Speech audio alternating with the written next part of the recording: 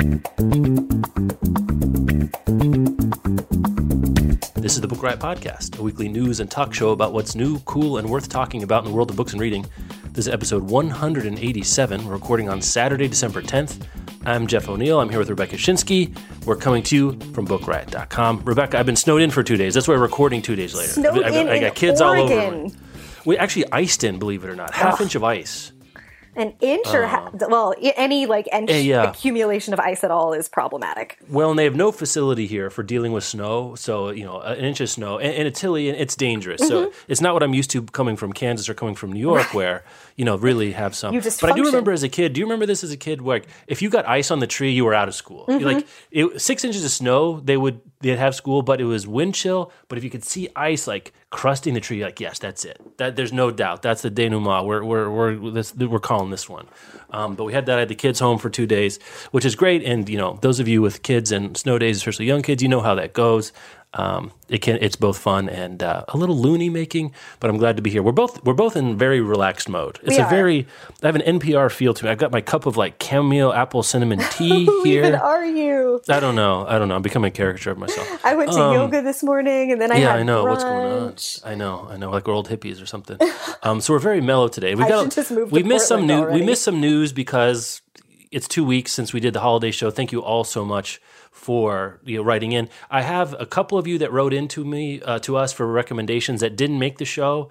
I'm going to email you some recommendations, one or two. Rebecca and I talked about a few. We'll give you something for emailing us. So something's coming pretty soon for you. But I think we got to everyone who gave us a question before we actually started recording that last one. Always have a good time. Thank you so much for listening. And if you buy something, if you read it, if you give it, that we recommend it, let us know how it goes. Good or bad, we want to hear both ways. Yeah, especially the good ones. Yes, especially. I think that's one. I think Kahneman and Tversky wrote about that bias. I'm not sure what it is. Confirmation bias, probably. Speaking of Kahneman and Tversky, did you start the Michael Lewis? Oh, I'm in. All right, good. I've got more feelings about it, but we can't talk about it right now. Yeah, not yet. We'll have another Audible spot. We could do a whole episode about our Kahneman and Tversky, Michael Lewis feelings. Again, I'm a few hours into it already. Let's do our first sponsor. Casper is back. So here's what Casper is. It's an obsessively engineered mattress at a shockingly fair price. As you know, if you've ever shopped for a really good mattress, they can cost $1,500. But Casper mattresses cost $500 for a twin, $750 for a full, $850 for a queen, and $950 for a king. You get springy latex and supportive memory foams to create an award-winning sleep surface with just the right sink and just the right bounce, just the right push, just the right pull. Jeffrey. An in-house team of engineers spent thousands of hours developing the Casper. It has this breathable design that helps you get that temperature just right, not too hot, not too cold. Time magazine named it one of the best inventions of 2015, which is saying something because mattresses, I think, have been around. That you get on the map for a new mattress design when we've had mattresses for probably as long as we were trying to cover up crap to sleep on. Try Casper for 100 nights risk-free in your own home. So here's how it works. They'll pick it up and refund you everything if you don't like it. So you don't have to go trudge it down and put a sticker on it like a mattress. Everyone knows the mattress is the weirdly hard thing to move around your house. It flops all over you. It's a whole mess. But they'll come pick it up. It gets shipped to you. It has free shipping to you and free returns. It's made in America. It comes in this vacuum sealed tube thing. You cut it open, it springs to life. You got to give it a day to open up, but try it out.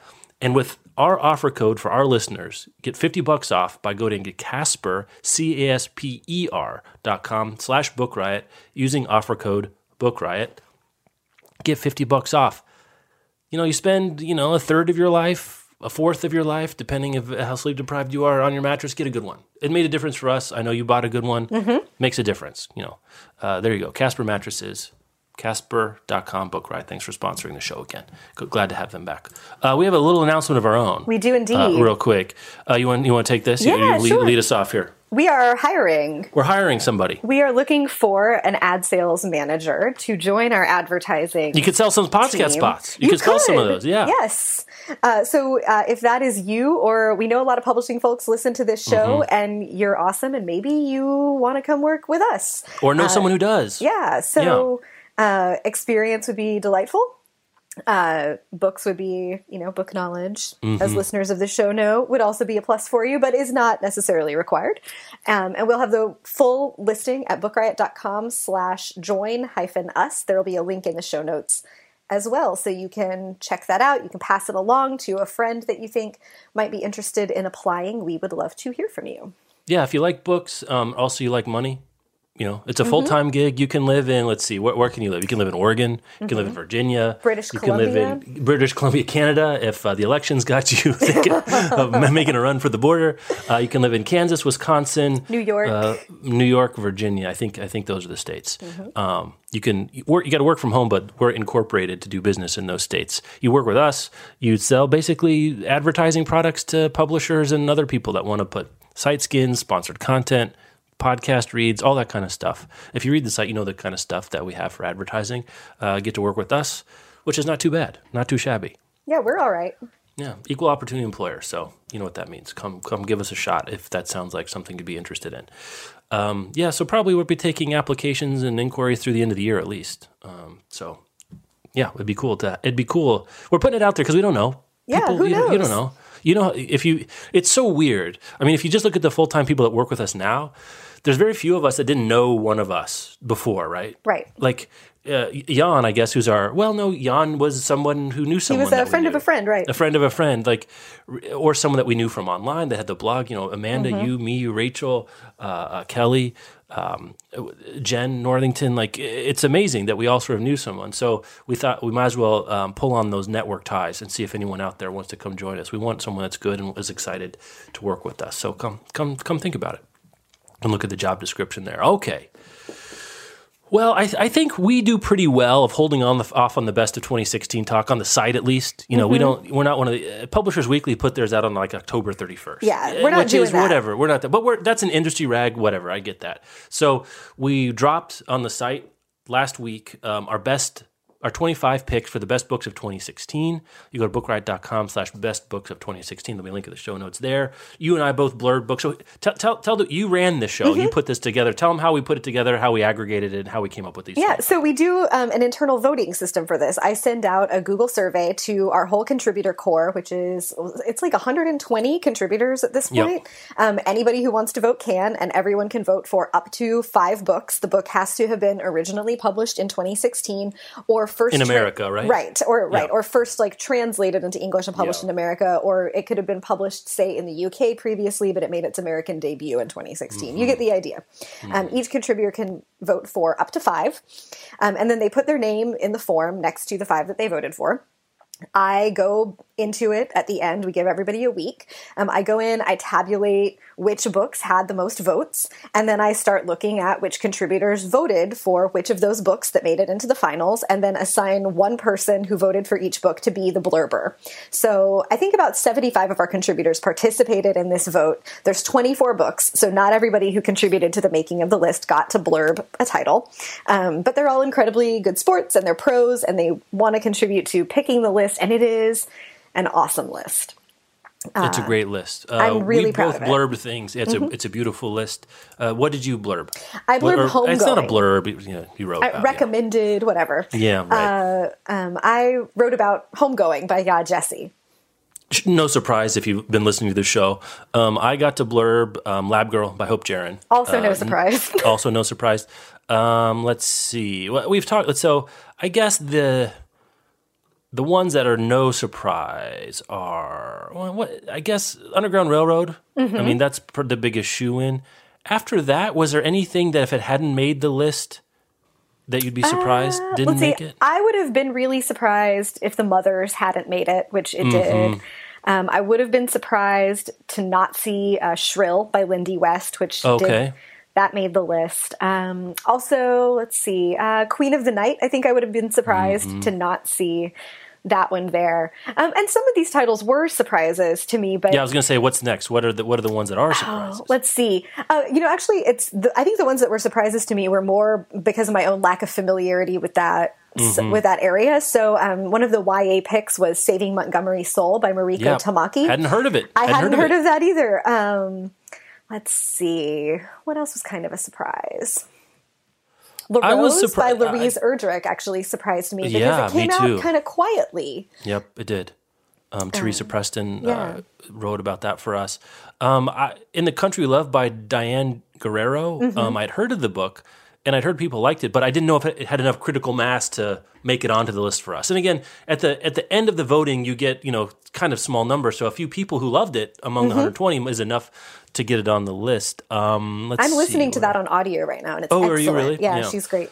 You've heard us talk about Sleeping Giants a bunch this year. That made the list. We were both excited for The Fire This Time, which is the Jesmyn Ward edited basically a tribute anthology about race to The Fire Next Time by James Baldwin. The Mothers, as you said. Oh, The Nest, which was the big hit of the spring, really, in literary fiction. Yeah. That one held on. The Obelisk Gate by M.K. Jemisin, the middle book in the Broken Earth trilogy, which won the Hugo. No surprise there. Queen of the Night, as you said. The Serpent King by Jeff Zentner. That's one that we liked internally. A lot of people Big fans. like that. Probably The Trespasser, I guess, is the only real mystery thriller. Ton of French is on here. That one is The Wings versus the World. You Can't Touch My Hair by Phoebe Robinson. Both of those, I think, were not surprises at all. We had them at Book Riot Live, and big, fandoms for both of those authors within the Book Riot contributor core and the community at large. Who else? Oh, If I Was Your Girl by Meredith Russo. That's on here. Is that a thriller? Is that a thriller? Sort of? No, it's kind of a YA coming of age. That one of the main character. Okay. Yeah. Yeah, it's not a thriller. It's got a thriller-ish cover. It looks like something terrible is about to happen to that woman. Yes, it has that haunting look. Infomocracy by Malka Older, which is 2 years in a row that an Older has been on the list. Yeah, right. Last year we had DJ better get one out next year so that we can vote for it. March Book 3 we talked about during the National Book Awards by John Lewis, Andrew Aiden, and Nate Powell made the list. Karina Glaser wrote about that for us. So yeah. A very good.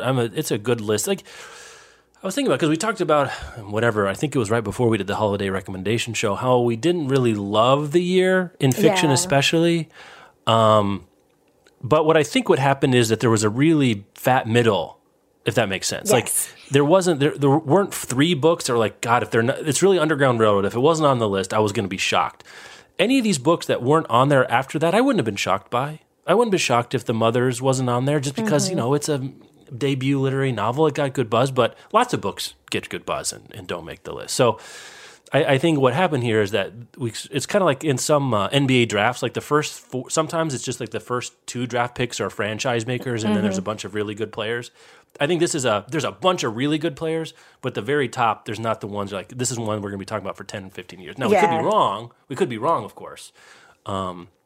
But really, the Underground Railroad, I think, is the only... Do you know if it was the top vote? It was the top vote. I was going to say your feeling is borne out by the voting data. I don't have the numbers, the raw numbers in front of me right now. I figured you probably remembered it. Yeah, it was. I went back and looked at last year's, and last year we had like 5 titles that got a bunch of votes. One of them was the clear winner last year, and that was Between the World and Me by Ta-Nehisi Coates. But then there were 3 or 4 others that had big clusters of votes right behind that one.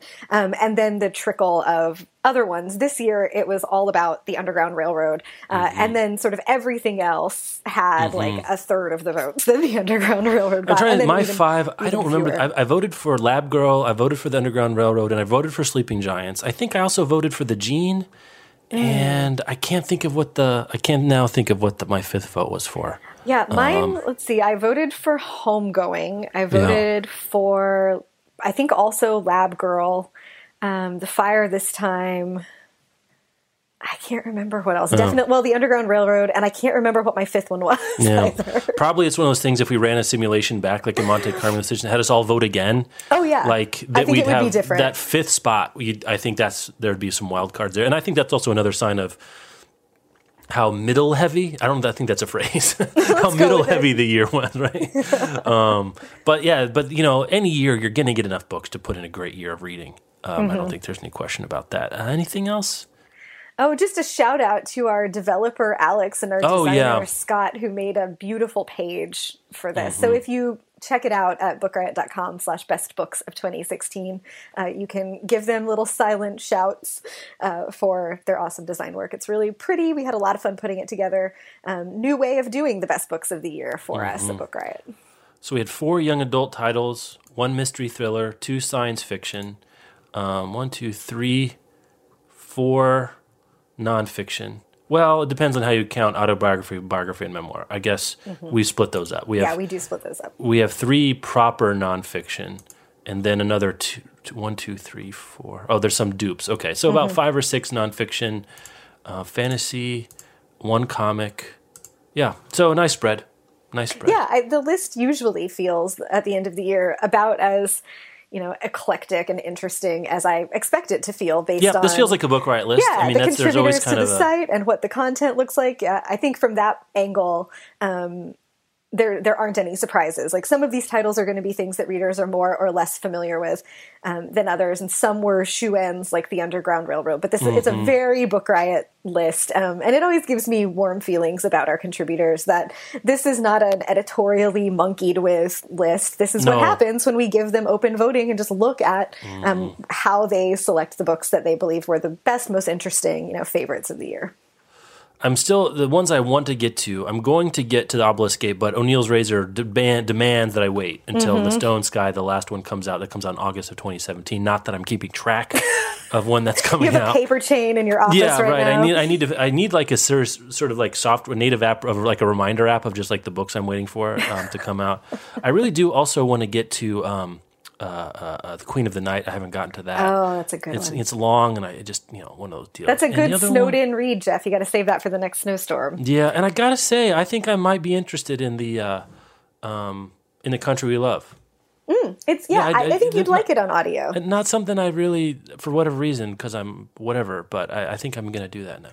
Yeah, I thought it was more of a celebrity memoir thing, but the blurb that Preeti wrote, it says it's not really about that. So it's not. Yeah, she is a celebrity. She, I think, most famously is from Orange Is the New Black. Right. But the book opens with her talking about the day that she came home from high school and discovered that her parents, who were undocumented immigrants, had been taken by ICE and were going to be deported. And then she rewinds back to sort of her family's immigration story. She was born in the U.S. and has citizenship, and what her life was like growing up. So I'm several hours into it now, and she's just come back around to her parents having been deported, and we're moving forward from there. But it's thoughtful and it's harrowing and an important story. And she's not at all topical at all. Yeah, not at all. No. And she's a great writer. I think my first pick off the list that I haven't read yet is going to be Infomocracy. Oh yeah. I want to read that too. Yeah, I mean they're all good picks. Yeah, they're all good. Well, let's go from there to things that sold. Okay. You like that transition? Yeah, you want to go to the Amazon? The Amazon's best-selling books of 2016. This is this list is surprising to me. Is it surprising to you? Am I looking at the wrong thing? Customer favorites, top-selling new releases? Yeah. Overall top 20 customer favorites for 2016. Mm-hmm. So the first one I don't know. I guess I mean, this looks lived. like... Yeah. The Boy Who Lived. Harry You Potter. mean The Cursed Child? Yeah, but he was the boy who lived. Oh, The Boy Who Lived. The Boy Who Sold, you mean? Yes. I just looked at Publishers Weekly the other day for the 4.2 million in print covered by Publishers Weekly this year. But Fantastic Beasts tanked, in terms of selling, 30,000 for the screenplay, which I guess that's what's happened when the movie comes out at the same time. When Breath Becomes Air, Paul Kalanithi. Yeah, and that came out early in the year, so it's been selling all year. Yeah, it had sold that early and bump. often, like voting in Chicago. Got a John Grisham title, The Whistler, and a David Baldacci title, The Last Mile.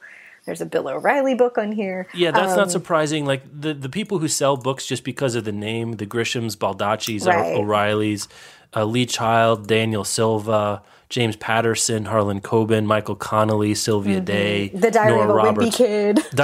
Jeff Kinney. So those, that's almost like RSTLNE in Wheel of Fortune, right? Like Nora you just Roberts, get those. Right, that's true. So I guess we'll skip over those, even though we just said them. And so what were, I stepped on your reaction. What is your reaction? Let's see. Well, I was surprised by Hillbilly Elegy. Like, I've been seeing that everywhere, yes, but I'm surprised by the widespread popularity.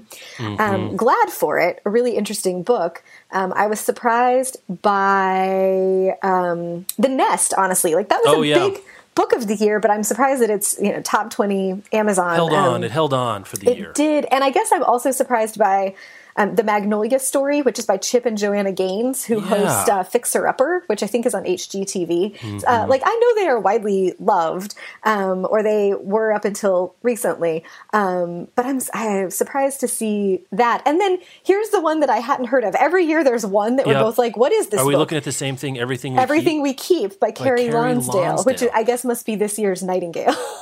7,000 reviews on Amazon. It's from Lake Union. It's an Amazon imprint. Okay. Right? Isn't Lake Union I'm one pretty of the Amazon sure Lake imprints? Union is an Amazon imprint. Yeah. It's a debut. Let's see, what else? Unexpected Twists. Okay. Sous Chef Amy Tierney has the perfect recipe. Oh, come on. Okay. All right. I want to hear from our listeners if you read it. Fiance dies, what keep. happens after? I don't know. I feel like I've read that description or some Mad Libs version of it 1,000 times, but it took off. People liked it. I don't know if it got a bunch of internal Amazon promotion. This is print and Kindle. It could have sold like gangbusters on Amazon, and we never saw it because I do pay attention to those publisher weeklies lists. Like none of these are a surprise because I saw that they sold. That's the one that didn't show up there, as far as I can recall, at least I should say. So, and it's not on sale, but it's a $6.99 paperback and a $4.99 full price Kindle. So Amazon's doing some pricing things that are interesting there. That might help. Let's see, what else is interesting? Liane Moriarty's Truly Madly Guilty. Not surprised to see there. It's just, she's popular. Maybe this Before the Fall by Noah Hawley, which has been a sponsor of a bunch of stuff, was a thriller. That one is on there. The Nest. Not that interesting of a list, I have to say. And it's like a super white list. Oh, man. Yeah. Do I remember right that Sylvia Day identifies as POC? Is that right? Do I have that remember. Wrong? Did I have a fever dream? Because that's the only one that I think is even, Paul Kalanithi, I guess. Anyway. Any kids and young adult, most gifted books, Hamilton. People are giving each other Hamilton, Bruce Springsteen, Harry Potter. They're giving each other a sweary book. Fantastic Beasts. They're giving each other. So there's the Ina Garten Cooking for Jeffrey cookbook. People are giving each other. But that's customer favorites. That's it. Those are the ones. John Grisham. It is amazing. I mean, we were talking about this in the back channel the other day. The James Patterson, the industrial complex. I mean, God love him. I mean, like, just has a true crime, has a YA, has a kids, and we know this about publishing, that authors are more brands than imprints are. I mean, we just know this, and Patterson is the best example of that. Because, and I don't think it's a mystery. I don't think I'm telling tales of school, but he didn't write a lot of this. Maybe even most of the books that have like James Patterson branding on it, it usually says with somebody or for somebody or part of something else. The Jimmy Pat books or whatever else it is, like. He has, it's its own industrial complex that I haven't seen anyone else really try. Have you ever seen anyone try it like this? I have not. I mean, we've seen sort of, second tier takes on it, like the James Frey thing, but it doesn't have his name all over everything. That was a different kind. And then when a writer dies and they want to continue the series, like the Bourne series got picked up after James Bond series, right? Like those get picked up, but no one has done it, and I think you're onto something there, that like either James Patterson or Hachette or they collectively figured out at some point that people weren't just responding to the James Patterson name or to the story that they thought James Patterson himself was telling them, but just to what they knew they were going to get between the covers of a book that said James Patterson on it. You're getting, probably some kind of thriller. There's going to be some kind of page-turny stuff. Yeah. Right. It'll be page-turny. And I think that's why it doesn't matter to those, avid readers of those books. And they sell like crazy. So there are avid readers of them. It's a good shorthand for people who are trying to pick out a book somewhere that this has the James Patterson. It is a brand. This has the James Patterson brand on it. And I know what I'm going to get. And it's less about that particular individual. It's so interesting to me that worked. Like, I wonder if somebody like Nora Roberts That's what I was going to wonder. Could other people do this? Like if Dan Brown wanted to get in this game. Or, I mean, I don't even know who the equivalent would be. I mean, the John Grisham, right? Yeah, like John Grisham could do it. I think David Baldacci could do it. Like someone who's already, at least 2 books a year prolific could do it. And those guys do a pretty consistent thing. It's not the Colson Whitehead game where every novel is a totally different thing there. And there's one every 5 years. Like somebody who's publishing 2 books a year and whose readers recognize their name and feel that they know what they're going to get when they pick that up. I think those people could do it. Nora Roberts at her height could probably have done it. Yeah, definitely. That's an excellent one. I bet some of the like softer, I'm going to call them cozy romances, which I know is not correct, but like Debbie McCumber is a huge name and has a jillion books out every year. I bet she could have done she could have like Debbie McCumber Presents, something these like Bill O'Reilly books, like they're Killing X, like they do all these, like he could do one of these. Like if it's, they're basically sort of military political history, maybe a little bit. My understanding, I've never read one of these, is that they're not like right-wing screeds necessarily, but they actually have a more conservative worldview. That becomes basically a brand for someone. Right. On the we've talked forever, a million times on this show and off this show, like if Oprah wanted to do something like become an imprint, right? Like basically you know what you're getting with Oprah. Even if you couldn't like describe it in a paragraph, you sort of have a sense of what it is. I think James Patterson's the same way. It's like people are just looking for, it's not even social proof, it's just like an identity. Yeah, which I think imprints don't really have that, right? And they try, they try, they don't. But you can have like an imprint has a sensibility. When some imprints have sensibilities, some imprints are super spread out and just wish they had sensibilities. And sometimes readers can get a sense of that, or like if you pay enough attention, you might notice like, oh, I tend to really like the kinds of things that Harper Perennial does. You have to be a nerd to know that. Right, and it's so much tougher because you're still dealing with, if you read a couple dozen books a year, like a diehard, like that qualifies you as a higher than average reader to be reading a couple dozen books a year. Patterson's you're still dealing with a bunch of the different number of books that Harper Perennial's doing way more even than so a brand many. James Patterson, right? Yeah, and so that would be, I think it's just harder when you have like the name recognition of an author who started, with a big readership and has spun it out. Oprah could do, I think, like a self-help, self-improvement line where she's where it's like food, lifestyle one easily, memoirs, autobiography, even there's a bunch she could touch and move, move units on. And some of it, like, could King do it? Could Stephen King, I bet he could. Rowling, maybe Neil Gaiman. Yeah.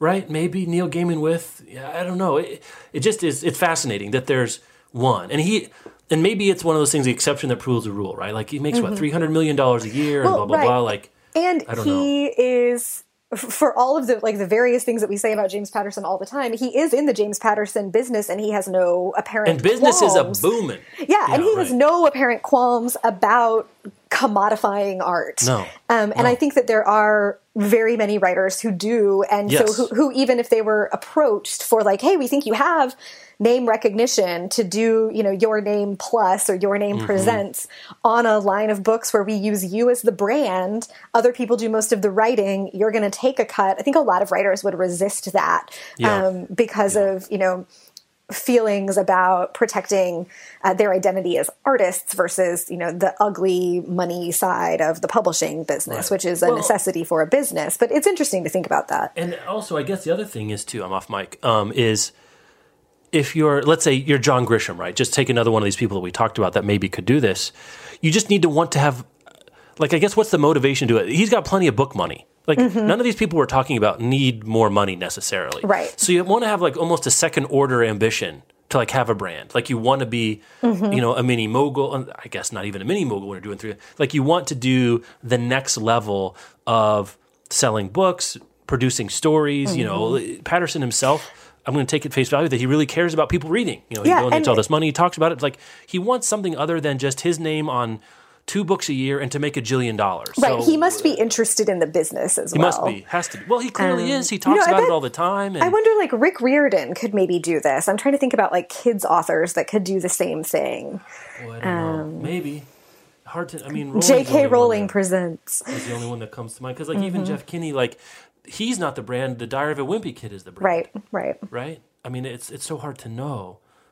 They just don't sell that many. Like if J.K. wanted to get into it, like, you know, J.K. Well, it's kind of what she did with The Cursed Child, though. We talked about this a little bit before. Like I think I said on the Bag Channel, it's like a very James Patterson move where she kind of came up with the story, and then John Tiffany and Jack Thomas wrote the book and directed it and wrote the stage play. They did a thing. They did it. They wrote the stage play. They made the words that people say and printed, but it has her name. So it's kind of like, I don't know if it's a toe in the water situation or it's like a weird outcome of this strange idiosyncratic effort, but it is a minimum viable product for the J.K. Rowling industry of content beyond herself. Your mellow might be showing, Jeff.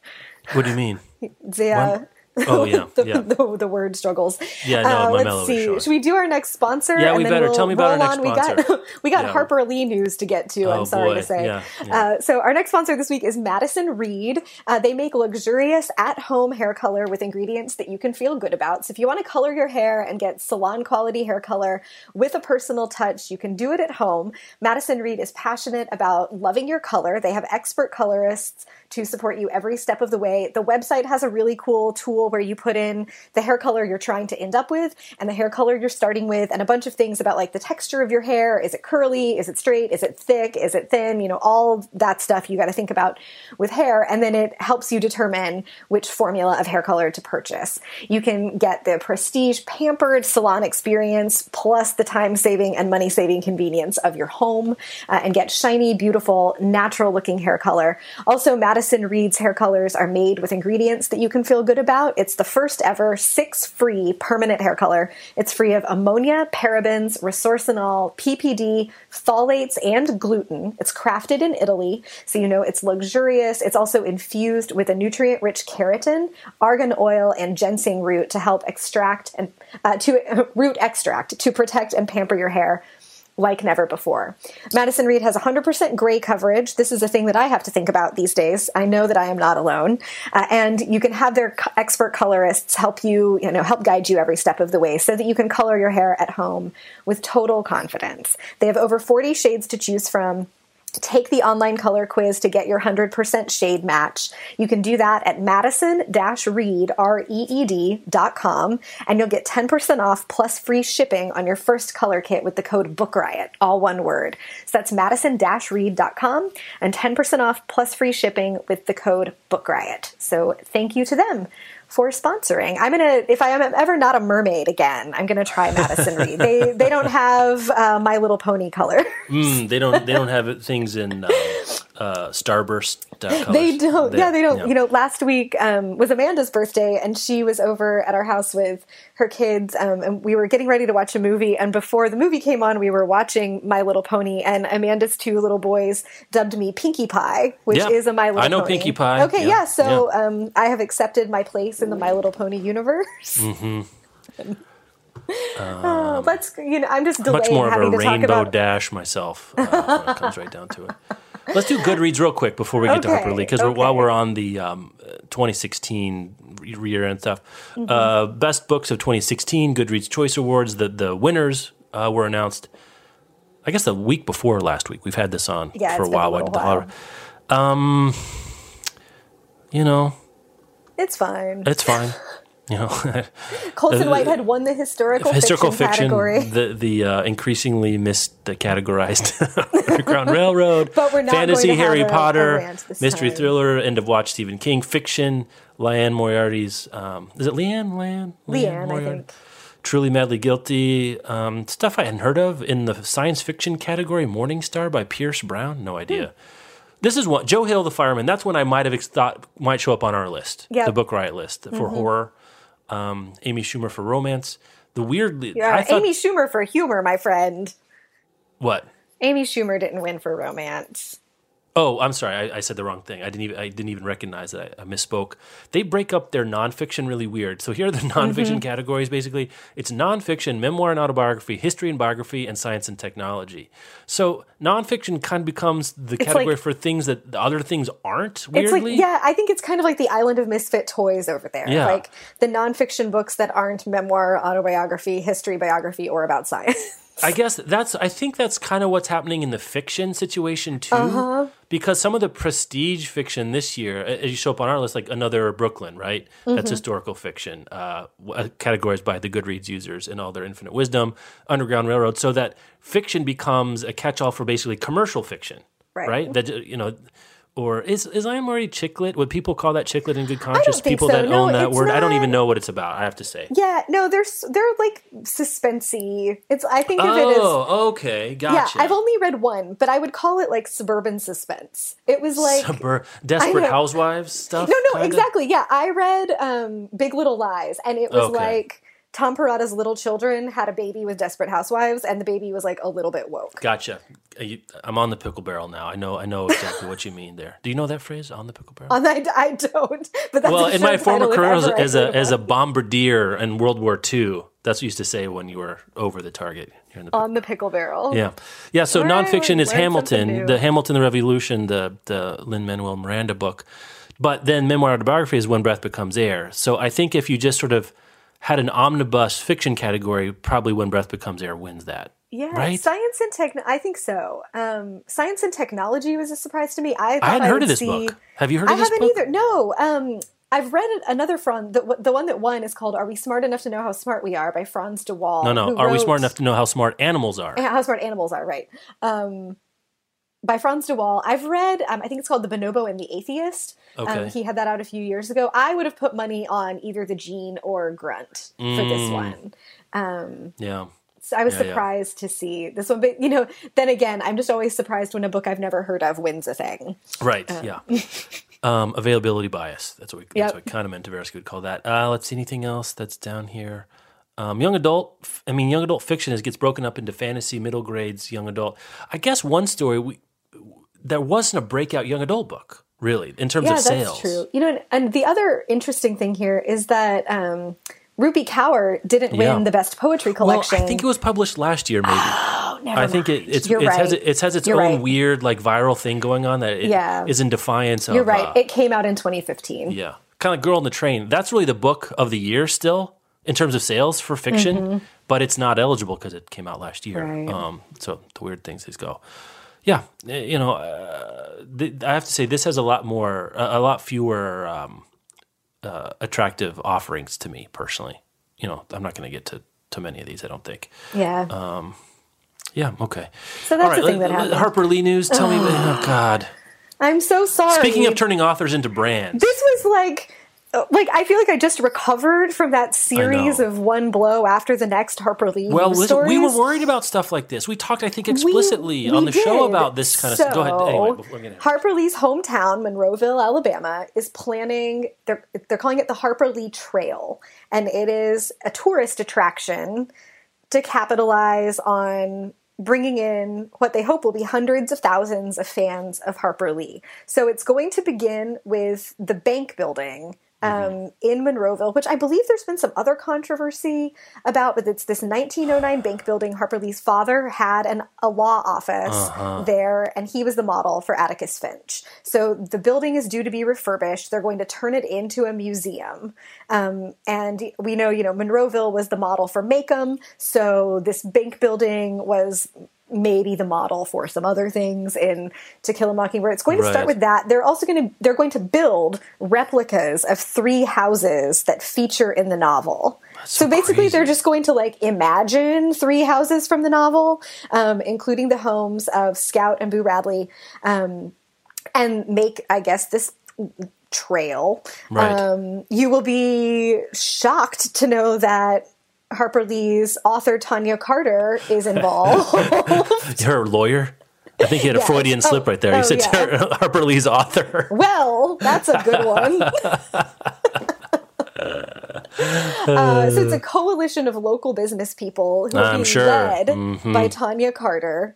They're going to do this. And here's the real kicker. So in addition to just openly acknowledging that whether Harper Lee would be in favor of this or not is a total open question. Is it open? Is it?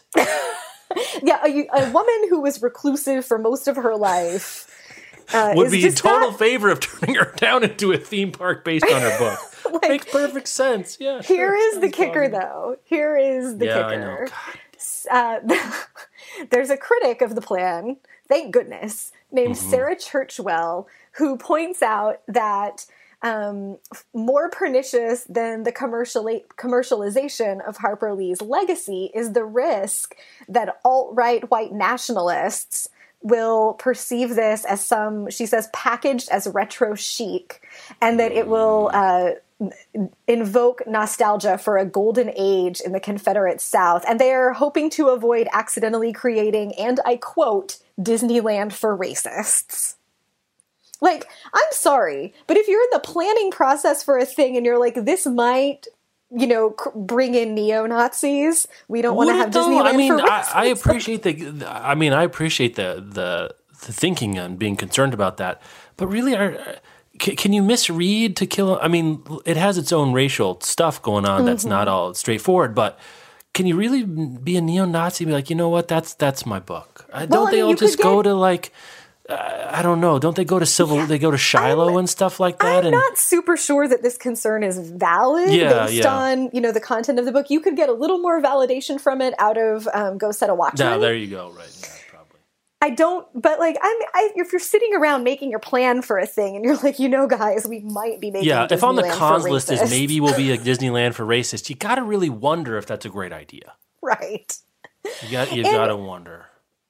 Maybe I'm out of touch and underestimating, but I'm really pretty skeptical about the existence of hundreds of thousands of Harper Lee fans who are going to like schlep themselves to Monroeville, Alabama. Yeah, to look at like shotgun houses from the 1950s. Like that were built now. Right.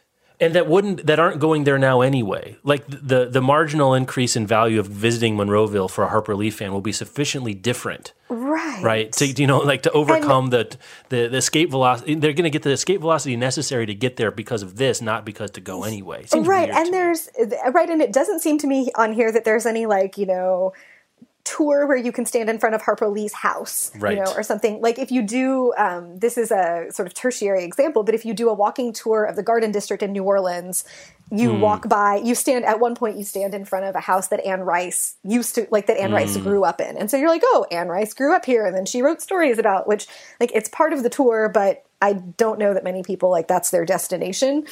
But there's not even like sort of a Harper Lee once touched this place, other than this bank building. The rest of it is like we imagined these houses that the Radleys would have lived in, and we built those in 2017, presumably, and now you can stand in front of them and think thoughts.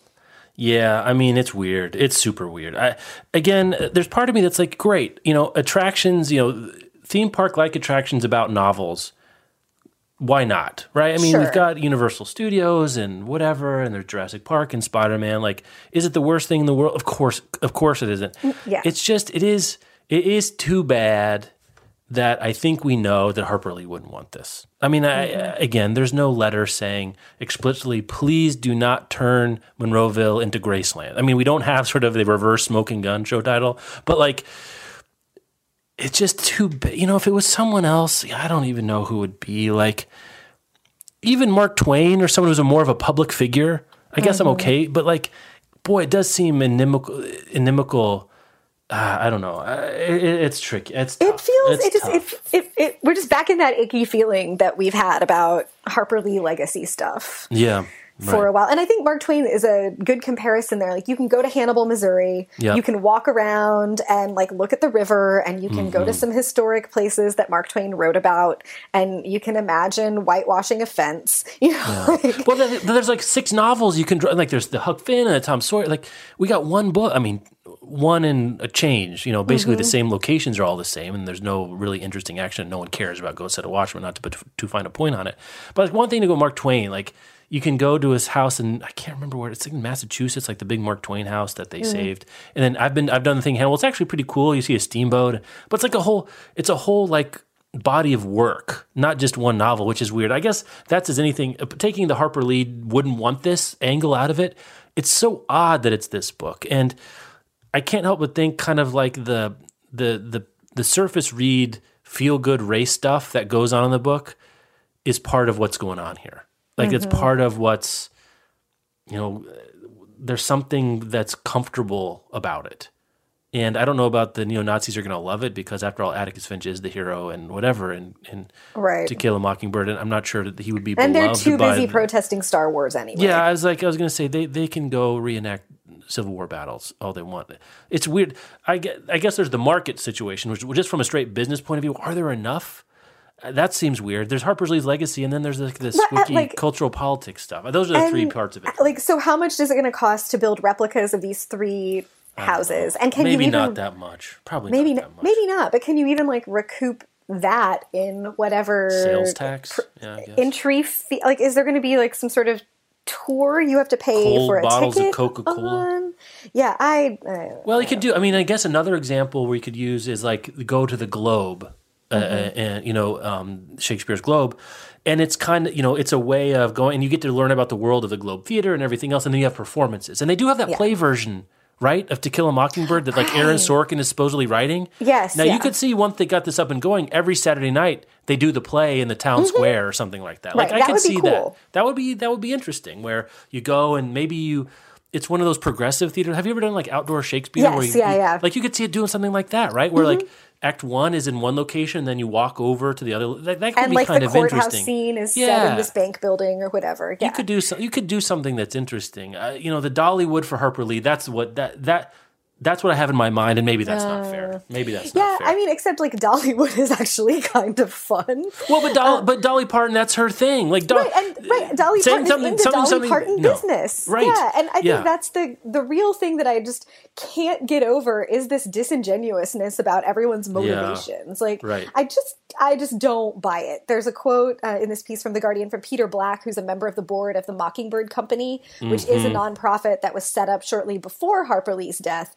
And he said, there's a bigger vision that we're working on in Monroeville. With Miss Lee's passing, we've been working with leaders on how do we honor Miss Lee. And our vision is, with some time, how do we create a Harper Lee trail? And I just don't know how you get, unless she had expressed privately a bunch of wishes about things that would be surprising to all of us who are sort of following this story from the outside, unless she privately told them all that this is what she wanted done, I don't know how you make the leap to this is a way of honoring her. It looks a lot like this is the thing we want to do, and so we're going to tell ourselves we're honoring her. You don't have to say it's a naked cash grab. That's not what I'm looking for. But you could even say, we don't, Miss Lee, this is not something what you want, but the story is bigger than her wishes, and she's got millions of fans, and we want to give them some place to go, and come pay homage, and just admit that this is not what she would want to do, but that's not what you're trying to serve people who are alive, the legacy of the story, and blah, blah, blah. If Monroeville had been swamped with tourists following her death, and they were like, guys, we should do something, I could get behind that same thing of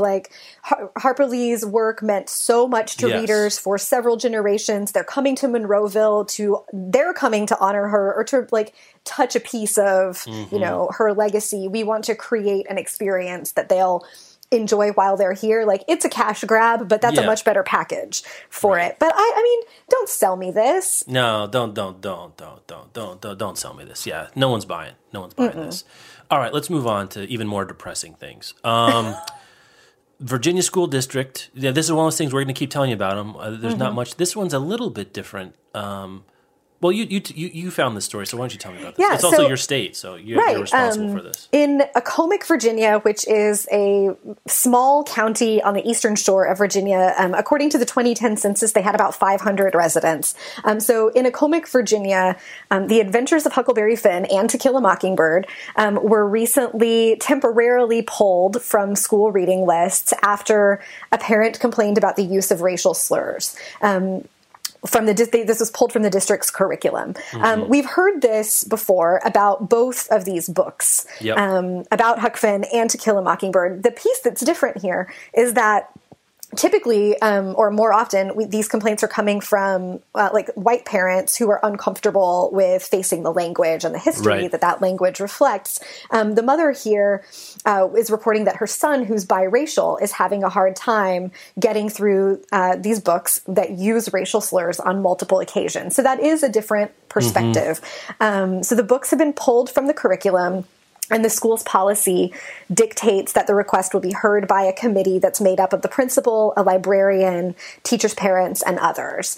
So there's a lot of sort of the predictable rhetoric around it. Like there's some tweets embedded in this story from people calling it censorship, calling it a book banning. I don't think it's either of those things. And I feel like that it's missing, a more interesting and fruitful conversation that could be had about like this language is potentially triggering for a person who's not white to read and to have to face the history, but also the political climate right now would potentially make that very difficult. And how do you acknowledge those things and work around talking about that, but also acknowledge the very human responses that people have to literature. So that this is an ongoing thing that's happening here in Virginia.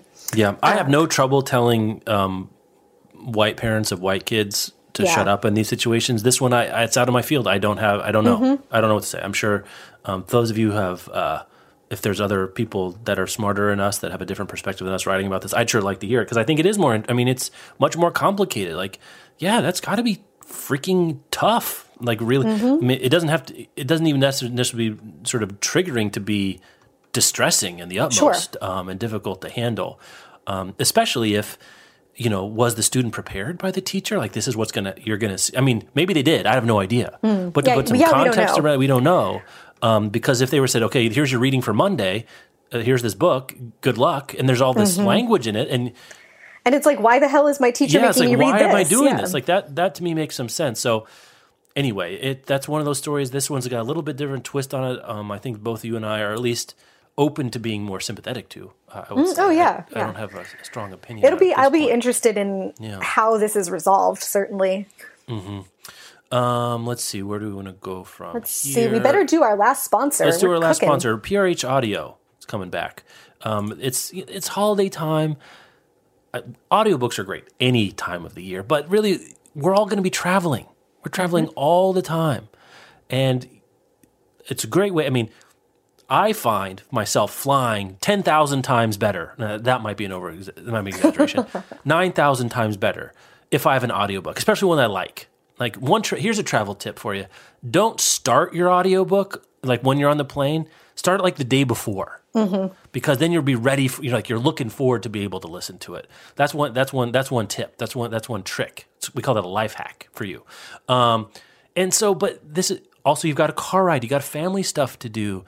Even if you're in the car necessarily, you're on a train, you're on a plane, but also if you're just moving, doing a lot of traveling between multiple family situations, audiobooks can be a really fun way to spend some of that time together. So go to tryaudiobooks.com for a full free download for your listening pleasure. That's Penguin Random House Audio. They're coming back there. Do you got any picks? What do you think about a pick here? I was telling Liberty on All the Books last week. Bob is listening to Angel Maker by Nick Harkaway now, which I read in print and loved several years ago. So I have just started the audio. I think I'm going to reread it by audio while he's reading it the first time. Does Harkaway read it? Do you know? Is he doing the narration? I didn't pay any attention to that. Okay. I don't think it's Harkaway. But it's such a good, like a sort of not steampunky, but like there's an adventure story. There's a potential doomsday situation. There's bees. There's mechanical bees and supervillains. And one of my favorite characters in recent fiction, Edie Bannister, who is a old lady. She's like an octogenarian super spy. Just a really fun world to spend some time in. So, that's one of my favorites. One of their suggestions they have on tryaudiobooks.com for families, if you've got adult kids, or you're adults, with brothers and sisters, made The Trespasser by Tana French. Oh, yeah. That's one they suggest. If you're trying to eat some road, right, and just get through it, you want a page turner, stuff like that. Also, they've got a collection of Grimm's fairy tales, which probably fun. If they're 3, 4, 5, maybe a little young because it is Grimm. But if you got like a 7, 8, 9, 10-year-old who likes a little dark, one of the narrators, Jim Dale, the great Jim Dale. Also Alfred Molina, Catherine Kellgren, and Janice Ian. So you can get that. It's Good 3 hours and there. 30 minutes. So it's one of those things where since it's fairy tales, if you have like a 30-minute drive, from one thing to another. You don't have to do it all at once. That would be good for like wrapping presents also. They're great for travel, but for the holidays you have so many extra tasks. Yeah. You got to wrap gifts, you might have to clean the house, you're cooking wrapping meals. gifts. I like that one. Yeah. Bob was listening to Angel Maker when he put the lights on the tree the other day, and it's like a whole complicated process here. We do very extensive tree lighting. So it took him a couple of hours, and he just hung out, listened to Nick Harkaway. It was great. Nice. Let's do movie news. Thanks so much to tryaudiobooks.com. Movie news. Yeah, movie news, and then we have to hit this weird news story. Then we got to get out of here. Yep. All right, so you hit me with your first movie news. Well, so this is Sherman Alexie's great YA novel, The Absolutely True Diary of a Part-Time Indian, is going to get made into a movie. Awesome. And it looks like Hugh Jackman's he's attached somehow. to it. He's going to be a supporting producing. role in the film. Yeah. So he wants it to happen, basically. Hugh Jackman, and they got someone with some juice to say yes. And that's in Hollywood, I guess that's how it works, right? You need someone with some juice to say yes. So look forward to that. And then it also gives us an excuse to be excited that Sherman Alexie has a new book coming out in June 2017, a memoir called You Don't Have to Say You Love Me, a searing, deeply moving memoir about family love and loss from the critically acclaimed best-selling national book. That I'm reading the blurb from Little Brown. So he started writing this after his mother passed away when she was 78, and this is what came out. It's got essays, family photographs, poetry. You're not surprised if you know Alexie's a great poet. Probably going to make you cry. Oh, I'm tearing up right now. The picture of him and his mom on the cover, I mean, forget about it. It's just murder me now. He's such an interesting guy, He is an interesting guy. Funny, self-deprecating, complicated. Was it this year or last year we had the yellow face? And even when he was writing about that, even though not everyone agree with him, I thought he was transparent and honest in his talk about it, and flawed and interesting guy. So really looking forward to that. So for you Alexie fans, there's a lot of stuff to look forward to there. Then Elizabeth Banks is bringing Lindy West Shrill. Is this to TV or a movie? To television. Television. It's going to be great. Which should be really interesting. Really interesting. It's a feminist memoir, a coming of age in a culture that demands women be as small, quiet, and compliant as used to.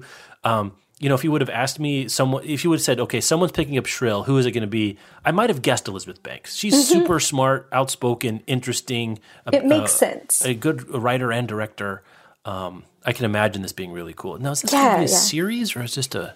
to television, half-hour television show. So like an ongoing series. Yeah, which I think it will be great. I read it earlier this year. It's one of the picks for the Book Riot Best of 2016. And, interesting stuff. Lindy West lives on the internet, so I think this is also really a TV show that's positioned for a younger audience who understands online experiences. She writes really widely about trolling and online harassment and what it is to work on the internet and to experience those things. I would love to see this done well. Really cool.